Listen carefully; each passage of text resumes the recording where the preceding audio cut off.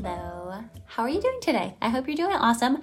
I wanted to answer a question for you, something that has been asked to me a couple times, and it's why do I care about music majors so much? Because you hear me talking about music majors all the time, like music majors, or recent music grads. Why do I care about them so much?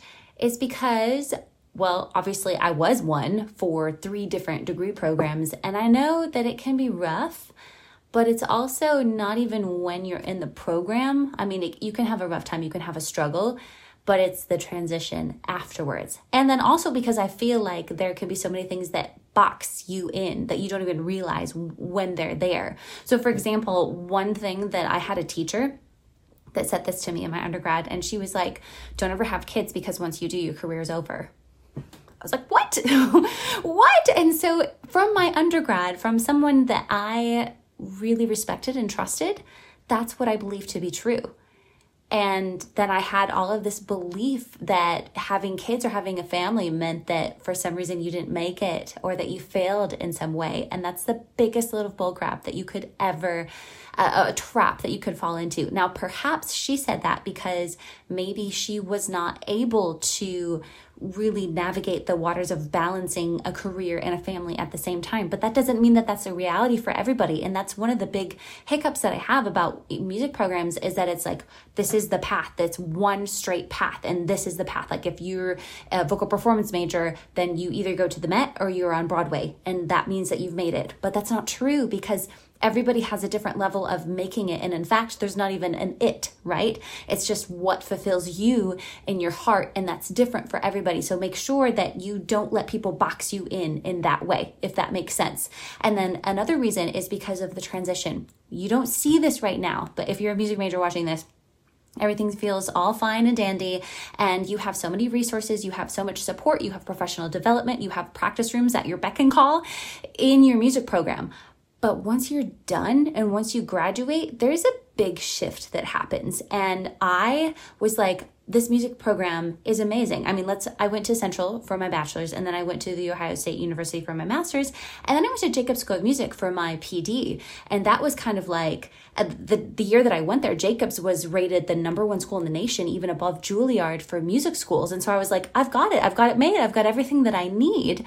And not even realizing that through that, there were so many missing pieces that I didn't have. And then it's not until after I graduated, and it wasn't even right away, because after I graduated right away, it was kind of like, oh, like, look at all these things that I could do. But after I graduated, it was like, oh, I have to buy my own piano.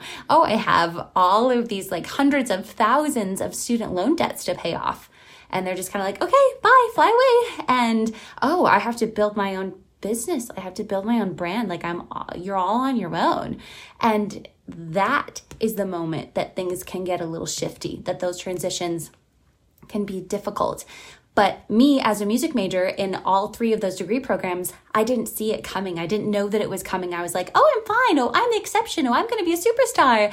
And it wasn't until afterwards. And so my heart really goes out because I know there's like times where you feel the rejection, you feel the stress, you feel the self-sabotage, and you have the ugly crying moments. And it's just, it can be a lot.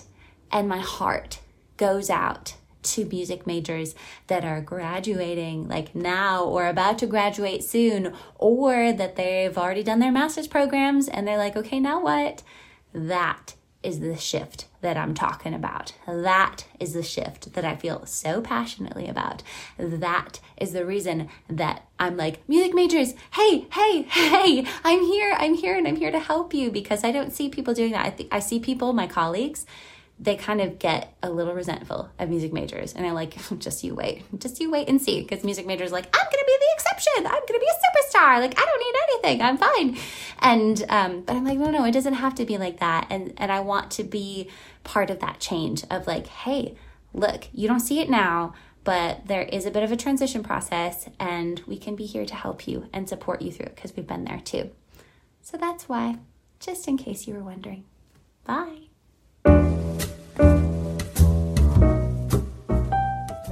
I'm really excited to share with you a project that I've been working on called Nerves Be Gone Academy. It's finally ready, and I'm super excited to share it with you.